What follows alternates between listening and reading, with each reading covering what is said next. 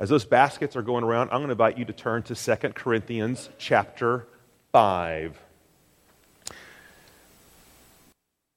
Let me ask you a question. Have you ever made a bad trade or a bad deal that was so lopsided, that was so outrageous that you had to ask yourself, how could I have been so stupid? Okay? How could I have been so short-sighted? You know, the history is full of those kind of deals. I think the French are still kicking themselves, aren't they, for selling us a third of the North American continent for pennies, okay, an acre.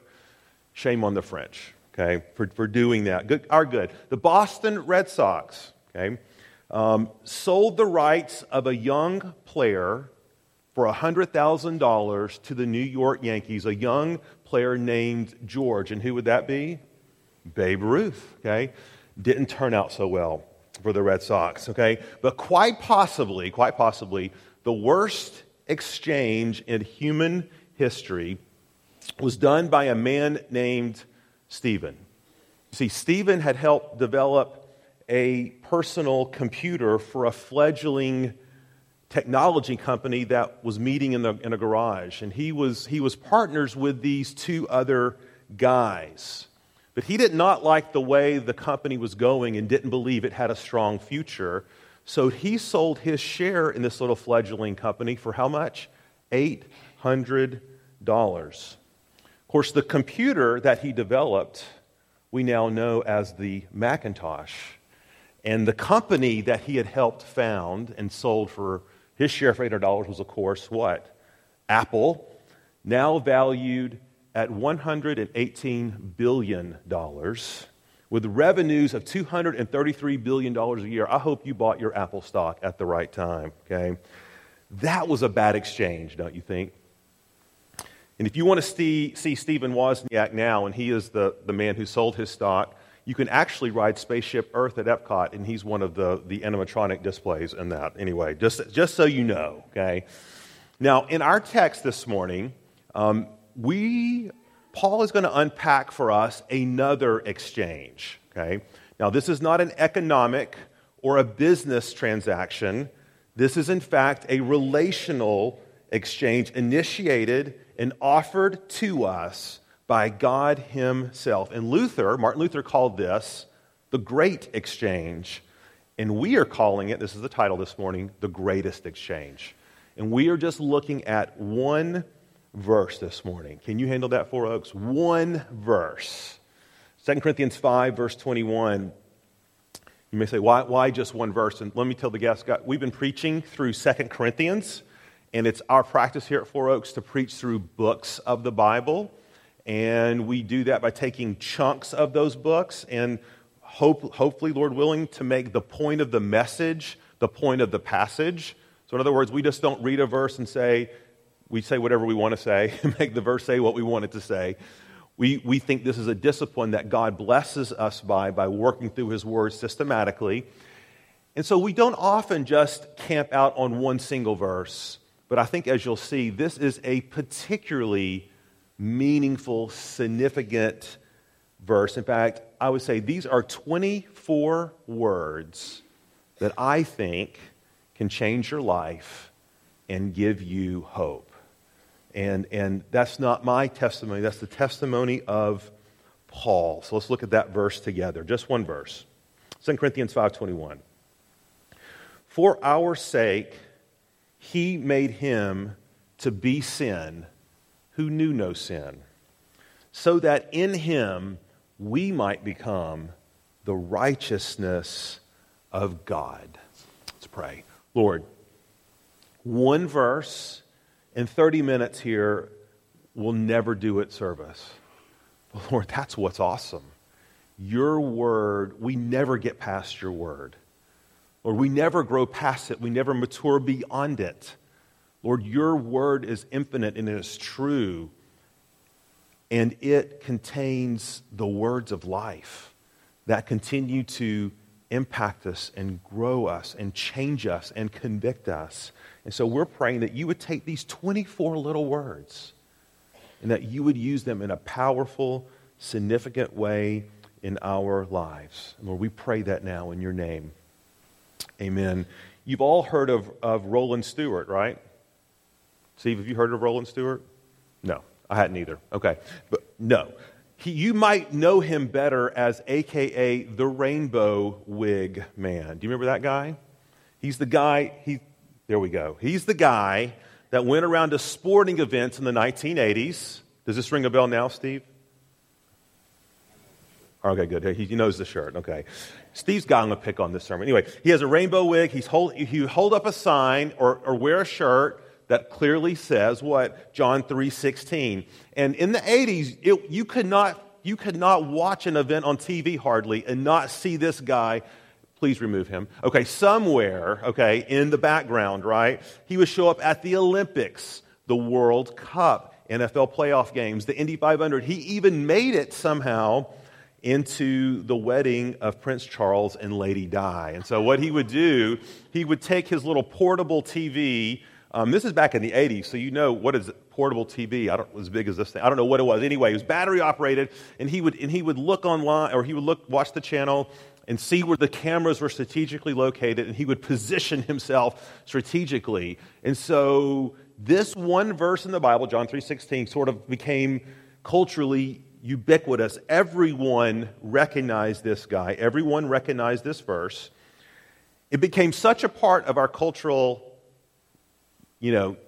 language and experience that even people who didn't believe in Jesus, even people who have never gone to church, could probably recite John 3:16. And it's probably true of you. I learned it in the King James Version, okay? For God so loved the world that he gave his only, not one and only, but what? Only begotten Son, okay? That whosoever believes in him shall not perish but have everlasting life. And if you are a Christian, if you've placed your faith in Jesus Christ, and people ask you, what does it mean to be a Christian? How do you become a Christian? This might very well be the one verse that you recite because it's so simple, it's so straightforward, right? God loved me. He sent his Son to die for me. He has forgiven my sins. He's given me eternal life. Now, Paul, in 2 Corinthians 5, which we've been studying, has been saying basically the same thing. Okay, so you don't have to turn there, but if you have your Bibles, you can just look. I'll just mention a few of these verses briefly. In verse 15, Paul reminds us Jesus died. In verse 17, Paul says, you're now a new creation in Christ. Verse 18, God has reconciled us to himself. Verse 19, God does not count our trespasses or sins against us. Now, for many Christians, and this might even be true of you, that as far as John 3:16 is as far as many people go in terms of understanding how God saves them. Because it's pretty simple. It's pretty straightforward. And you might even anticipate what's coming and say, Pastor, don't confuse me with any of that complex theological mumbo-jumbo that theologians discuss and write about and debate about in the ivory tower. I just need the simple gospel message. And on one hand, I would say that's absolutely true. However, Paul has something more to say about this. He's got something more to say to the church in Corinth. He's got something more to say to us about how specifically God saves us. See, because Paul could have stopped right there in verse 20. Jesus died, sins forgiven, reconciled to God, in the story, but he doesn't here. And so in verse 21, Paul sort of peels back the theological onion, so to speak, and gives us the closest view possible of the heart of the gospel. He gives us the closest view possible of how you are saved and how I am saved. He gives us the closest view possible of my salvation and of your salvation. Now, let me tell you, before we unpack this, why this is important, okay? Let me try to contextualize and make this relevant for us. Husbands, let me say this. What is the date today? January what? 17th? Okay, which means if you haven't started planning Valentine's Day, you're already way behind. Okay, let me assure you. Never too early, okay, to make those reservations at the melting pot before they book up. Actually, if you're going to try to do that, you're too late, okay, because I tried and I couldn't do it. Okay, so let's just say that this year, I'm going to celebrate Valentine's Day. I want to honor Susan by taking her to dinner and giving her a card, okay, which is a nice start, okay, I might add, okay. And in the card, all I say is, "Dear Susan, you're a great wife, a great mom, you're the best, and I love you," okay. Now, okay, no, women, don't be too harsh, okay. It's a start, right, okay. Does that honor my wife? And on one hand, we say yes. I mean, we went out to dinner and gave her a card, and I actually thought to write a card and those sort of things. But, how much more honoring would it be to your wives, gentlemen, okay, if you said a little bit more, something more specific, something more meaningful, like, "Sweetheart, you're the most beautiful wife in the world." Hey, Steve, are you taking notes? Okay, I just want to make sure. Okay. "You are sweet, you are kind, you are amazing. You get up every morning at 5:40 and iron the kids' clothes and fix lunches and pack people up, and you take kids to the ER, and you're my best friend, and I want to be with you, and I want to hang out with you, and here's a gift to celebrate that." Now, how much more honoring would that be, right? Much more honoring, because it's specific, right? And it's real. Because just saying "I love you" over and over again without connecting it with the meat or the substance of that love, what happens? What happens, ladies? Love begins to lose its luster, doesn't it? It begins to lose its meaning over time. Now, I would submit to you, that's the same thing that can happen with your salvation and my salvation, okay? An ignorance of how a thing works or happens results in an inevitable devaluing of that thing itself over time. Layman's terms, our salvation, if we don't know how it works, if we don't know really what God did for us, it loses its luster. It loses its meaning. And here's what happens experientially for us. Here's what happens experientially for me. My soul begins to shrivel. I grow cold and disinterested and have a lack of joy, and my affections for God are on the wane. And I have to wonder, why am I dry? Why am I burned out? Why am I unmotivated? I've forgotten how great and amazing this salvation truly is. You see, folks, this morning, as we unpack this verse, Paul wants to do something here. The Apostle Paul. He wants to expand your joy. He wants to expand your heart. He wants to give you a newness of life, a wellspring of joy and of thankfulness by helping you understand, maybe for the first time, or maybe just to be reminded, the nature of this greatest of all exchanges. And there's three little elements that we're going to look at here about what Paul says in this verse. We're going to look at the motive and the means and the mechanism. The motive, the means, and the mechanism. And so let's dive in. The motive. Right off the bat, Paul tells us this. He says, "For our sake, he," now it's important to get the pronouns right here, he refers to God. Okay? So for our sake, that's us, for our sake, he, meaning God, made. Now, let me ask you something, ladies. Can you really measure love? Ladies, can you measure love? No, but yes. Okay? So no, but yes. See, love is measured by the actions it produces. So if you can just let me indulge in this Valentine's Day motif one more time, right? Susan and I had some friends in Jackson, Mississippi. And on Valentine's Day, the wife wrote a card and put her husband's name on it and put it on the counter, okay, for her husband to read that night when he came home from work. And so he comes home from work, and as they get ready to go to bed, the wife realizes he hasn't read the card. okay? Husbands, not good, okay? Had not read the card. So they get up the next morning, they're having breakfast, and he goes off to work, and she realizes he still hasn't read the card, okay? Wives, what would you do? This wife decided, I'm not going to do anything. I'm just going to see how long it takes him to read this card, okay? This lady was giving the rope to this man to hang himself, okay? 2 weeks. 2 weeks. Oh, yes, okay? Now, let me ask you again, ladies, is it possible to measure love? Yes, it is. His life was measuring, and let me tell you, men, he was coming up way short, okay?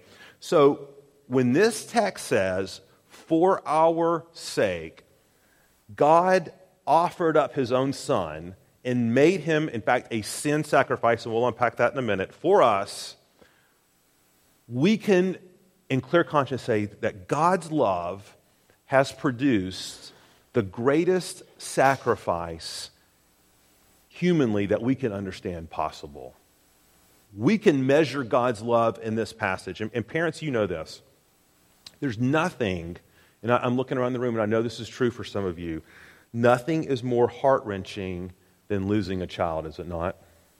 Nothing is more personally, emotionally devastating. You know, right now in Jackson, Tennessee, where Susan's family lives, her parents are involved in Fellowship Bible Church, and there is a family, and you might have even seen this on Fox News or somewhere, there's a family in that church whose 2-year-old boy even now has gone missing. With grandma walking around on their farm, there's a 4-year-old girl, grandma's attending to her, there's the 2-year-old boy, and literally, just like this, the grandma looks up and he's gone and they cannot find him. That was 72 hours ago. And so pray for that family, by the way, okay? But think about how gut-wrenching that is. And now consider something. God didn't lose his son. God gave up his son willingly. And here's what makes God's love and care for us even more astounding. Guys, it's one thing to write Valentine's Day cards and take out to dinner someone you love and someone you like being with. It's quite another thing to love someone who doesn't want anything to do with you. And it's something altogether worldview shattering that you would give up your own child for someone who hates your guts. But in fact, I'm not stretching the analogy. That is precisely what God does here. For our sake. And Paul says that because it's a reminder we are in a precarious position.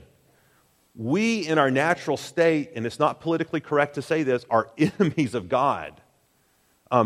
God represents everything that is holy and right and true, and in our natural state, we don't want anything to do with God. We might go to church, and we might be religious, some of us, but in our natural self, we are hostile to the things of God. We have committed cosmic treason. We are on a one-way path to live our lives and to do what we want to do when we want to do it. And in our natural state, we want nothing to do with God. Yet Paul says the heart of God is moved by our precarious state. And he says, personalize this, for your sake, for my sake, for our sake, God took all the initiative. And what's astounding about this? He doesn't seek to keep us at arm's length. God initiates movement toward us. I won't tell you which child because it might embarrass them and get them kicked off Instagram, okay, or social media. But one of our kids, when they were 12 months old, 18 months old, I can't remember exactly, was taking a nap in one of the rooms and woke up in the middle of the nap way too long, way sooner than I was going to say he or she, it, okay, how about an it, okay? It woke up way too soon in the nap and gave that cry. And parents, you know that cry, right? Like, uh-oh, something is really wrong in there, okay?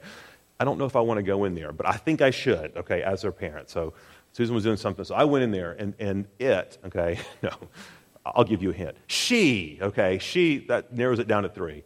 She had this most helpless look on her face. She had one of those, shall we say, parents, accidents, okay, in the middle of her nap, and let's just say, not to go too far, but this accident was all over her. Do you know what you kind of get the picture, okay? And it was terrible, okay? Head to toe, smelled awful everywhere. And I remember she looked at me, and I looked at her, and she's totally helpless, okay? Not one thing she can do to change herself, clean herself, get herself out of the crib. She would still be there, okay, maybe, okay, as a teenager or something, okay, I guess. No. What's your impulse as a parent, okay? As you hold your breath, hold your nose, you dive, no. Not a moment's hesitation, okay? Not a moment's hesitation. Her need drew me towards her. I was drawn and compelled immediately to do whatever I needed to do. So I just kind of like plowed in there and began to clean and wipe and deodorize and all those things. But I knew this, if I didn't make the first move, she could do nothing. And that's what Paul is saying here. This is what Paul means when he says, for our sake, God made. Guys, God made the first move. See, we can do nothing to reconcile ourselves to God. In the previous verse, in verse 19 and 20, when Paul says be reconciled to God, that's in the passive. It doesn't say, Paul doesn't say, Christian or person, reconcile yourself to God. He doesn't say that. He says be reconciled, which this is what it means. Receive. Receive God's offer of reconciliation. See, when God is aggrieved, He is the only one who can make that right. He is the only one who can initiate salvation.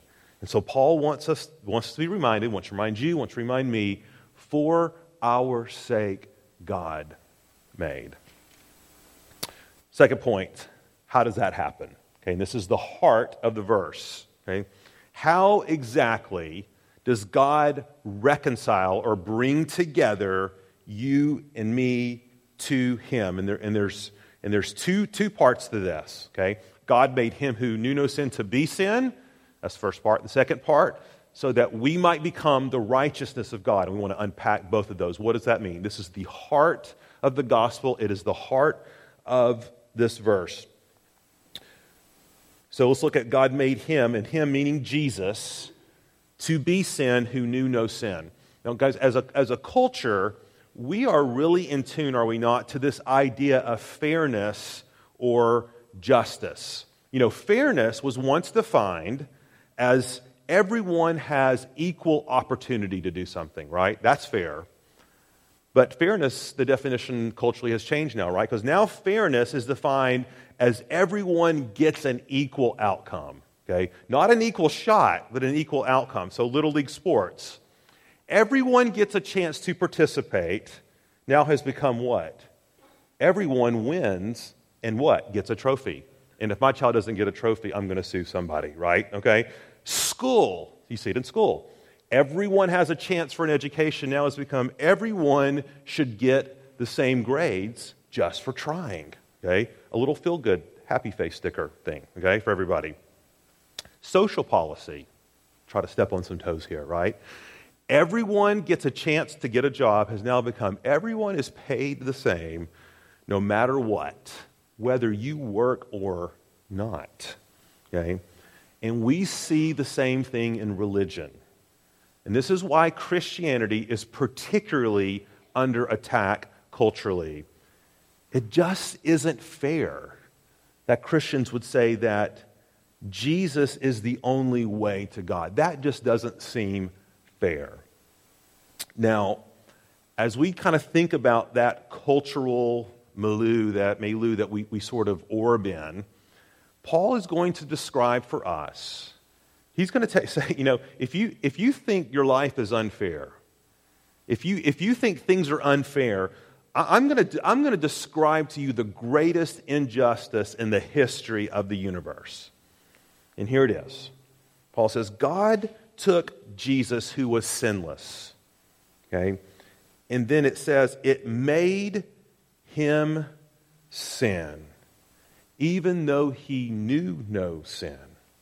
Now, when it says that Jesus knew no sin, okay, the word comes from the Greek, the Hebrew, yada. It just means no, there's no and there's knowing. Paul's using know here, knew no sin, meaning knowledge gained by personal participation, okay? Having a personal experience with something, okay? You understand what I mean by there's know and then there's knowing. So you guys know this. I was going to say it's a confession, but it's not even a confession because you know it's true. We like reality shows in our house, okay? We have 89 TVs to make sure we don't ever miss it. Anyway, never mind. We like reality shows, okay? We know all about them, okay? We can tell you about facts and characters and comings and goings and all those sorts of things. We know, right, about reality shows. No, we don't, okay? There's actually a former Four Oakster. I'm trying to see if her parents are here, okay? Former Four Oakster, Rachel Schaefer, daughter of Steve and Roseanne. Are Steve and Roseanne here? Okay, they're doing autographs out in the lobby. Anyway, Rachel used to be in our youth group, is starring currently tonight on the Food Network, Worst Cooks in America. Anybody watch this show? Okay, she's on it, okay? Now, I'm not saying anything about her cooking ability, but she is on the show, The Worst Cooks in America, okay? We know in the Gilbert household a lot about reality shows, okay? But guess what? Rachel, what? She knows reality shows because she personally participates. She's had a personal experience. This is what Paul means when he says Jesus knew no sin. It doesn't mean he didn't have an awareness or that wasn't on his radar.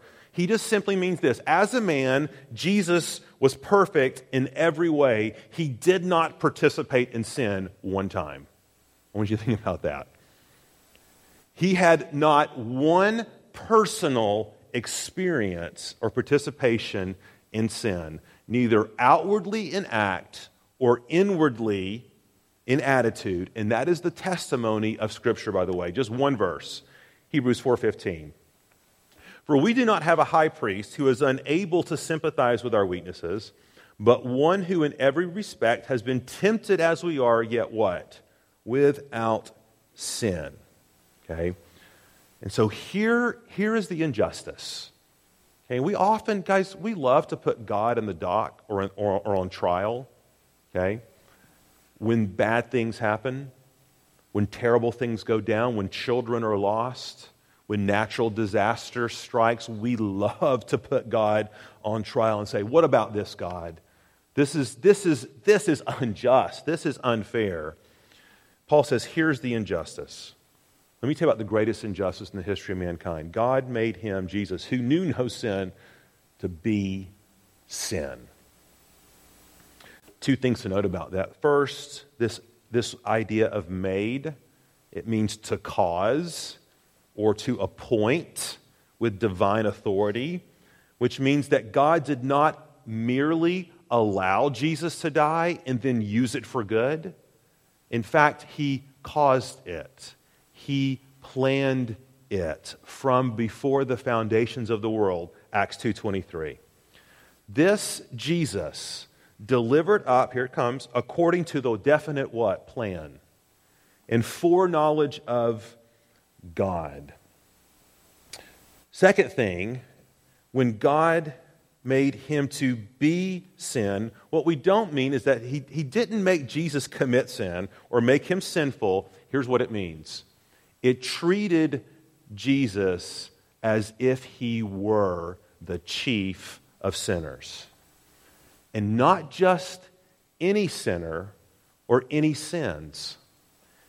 God treated Jesus as if he were the eternal sinner, as if he had committed every act of every sin of every person in the history of the world who would trust in him past, present, and future. Not just one person's sin, okay? Every person who would trust in Jesus, their sins. Every one of your sins, every one of my sins, the worst of sins, murder, adultery, lust, gossip. It was the greatest injustice in the history of the universe. God treated Jesus as if he were all those things. And the way he did it is that he poured out his infinite wrath on Jesus on that cross. Galatians 3:13 says that Jesus became a curse for us. God cursed him. Can I put that in our vernacular? Okay, parents, you can explain this to your kids when you go home today, okay? God damned his son. You know why it's so bad to damn someone? To say, God damn you? Because we don't know what we're saying when we say that.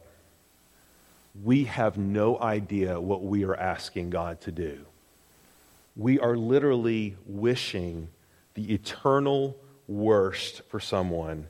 Infant wrath from an all-powerful God, but make no mistake, that is what happened to Jesus on our behalf.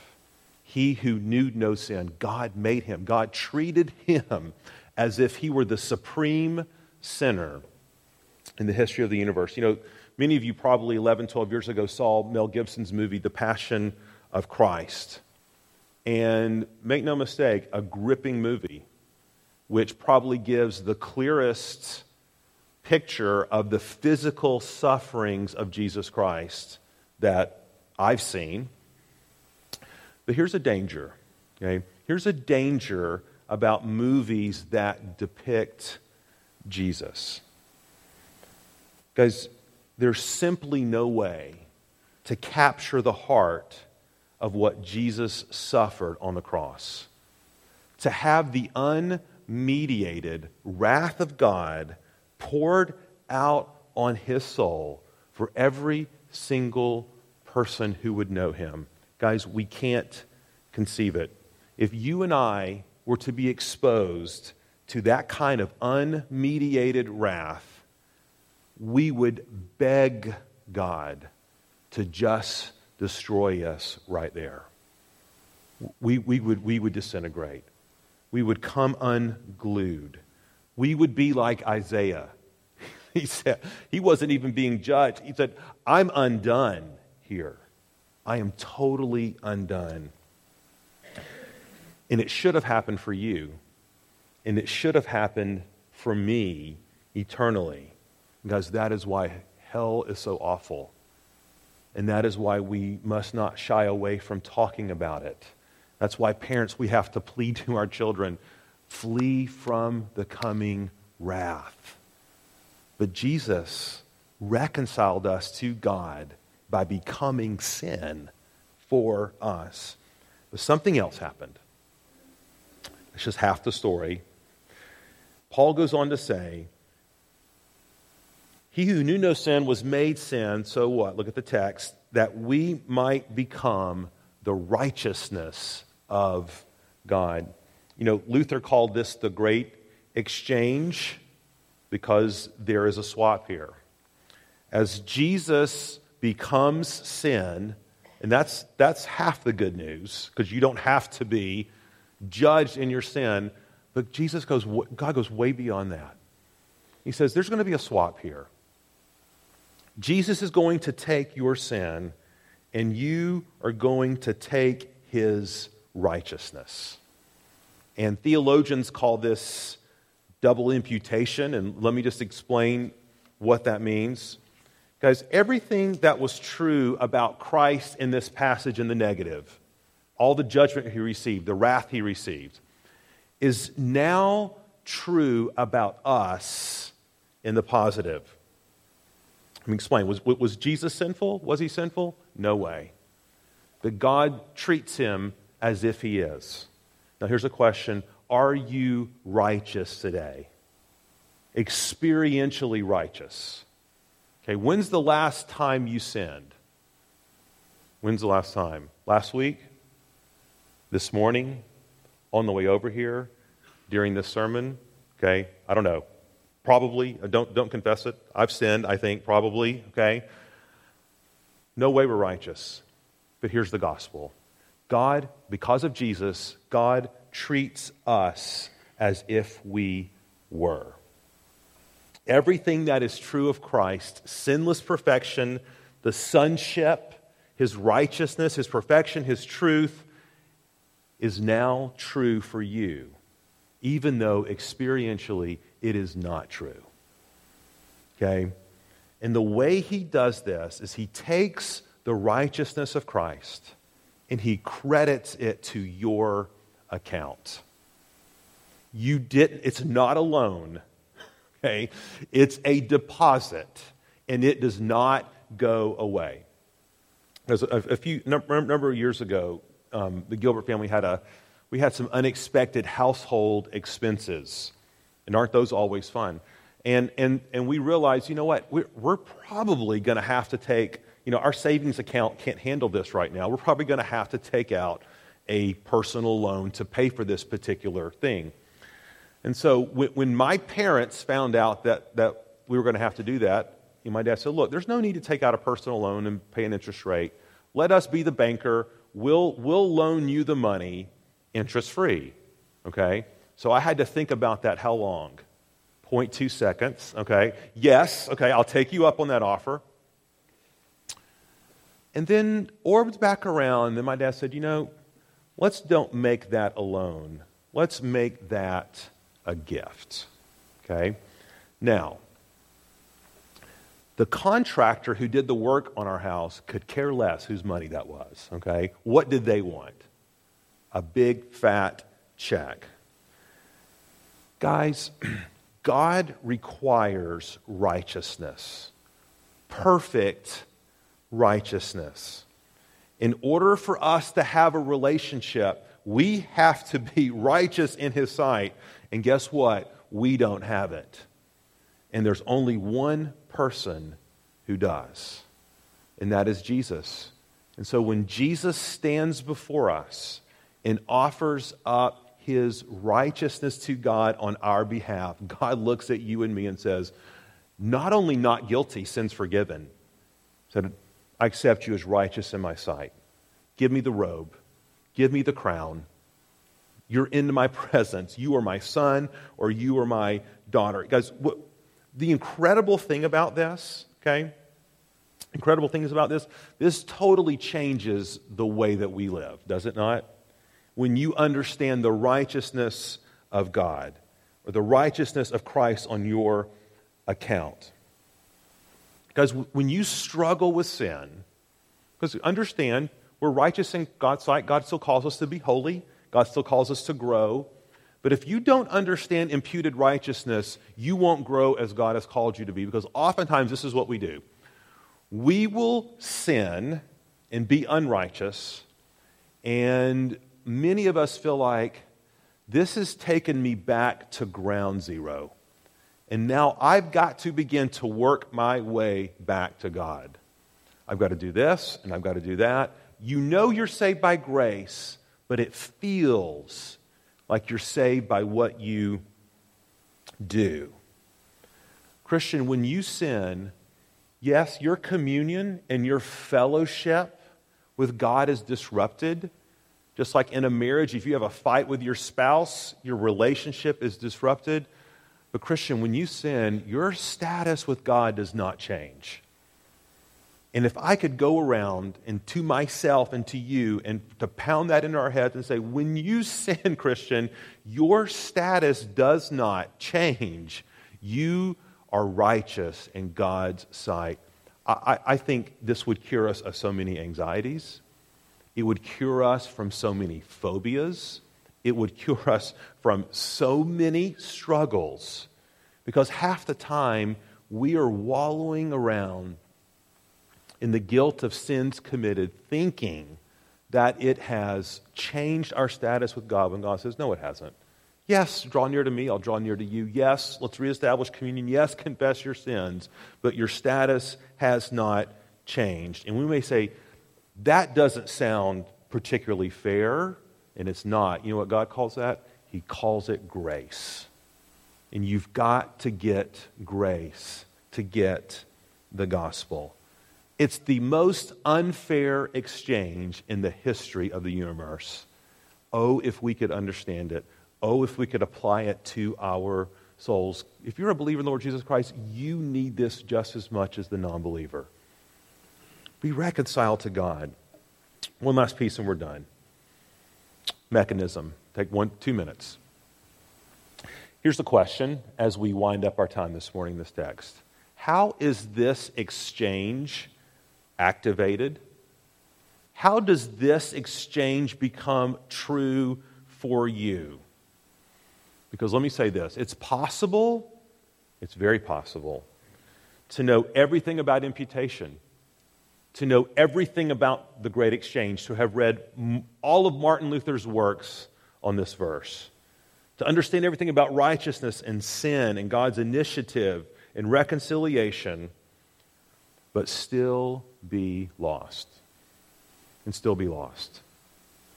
It's true for a lot of religious people. Very concerning for them because they might even be deceived. There's only one way. And look back at the verse, just kind of tucked in there. For our sake, he made him to be sin who knew no sin, that we might become the righteousness of God. And there's a little phrase in there, so that in him. Folks, are you in him this morning? Have you been joined to Jesus Christ through faith? Be reconciled to God.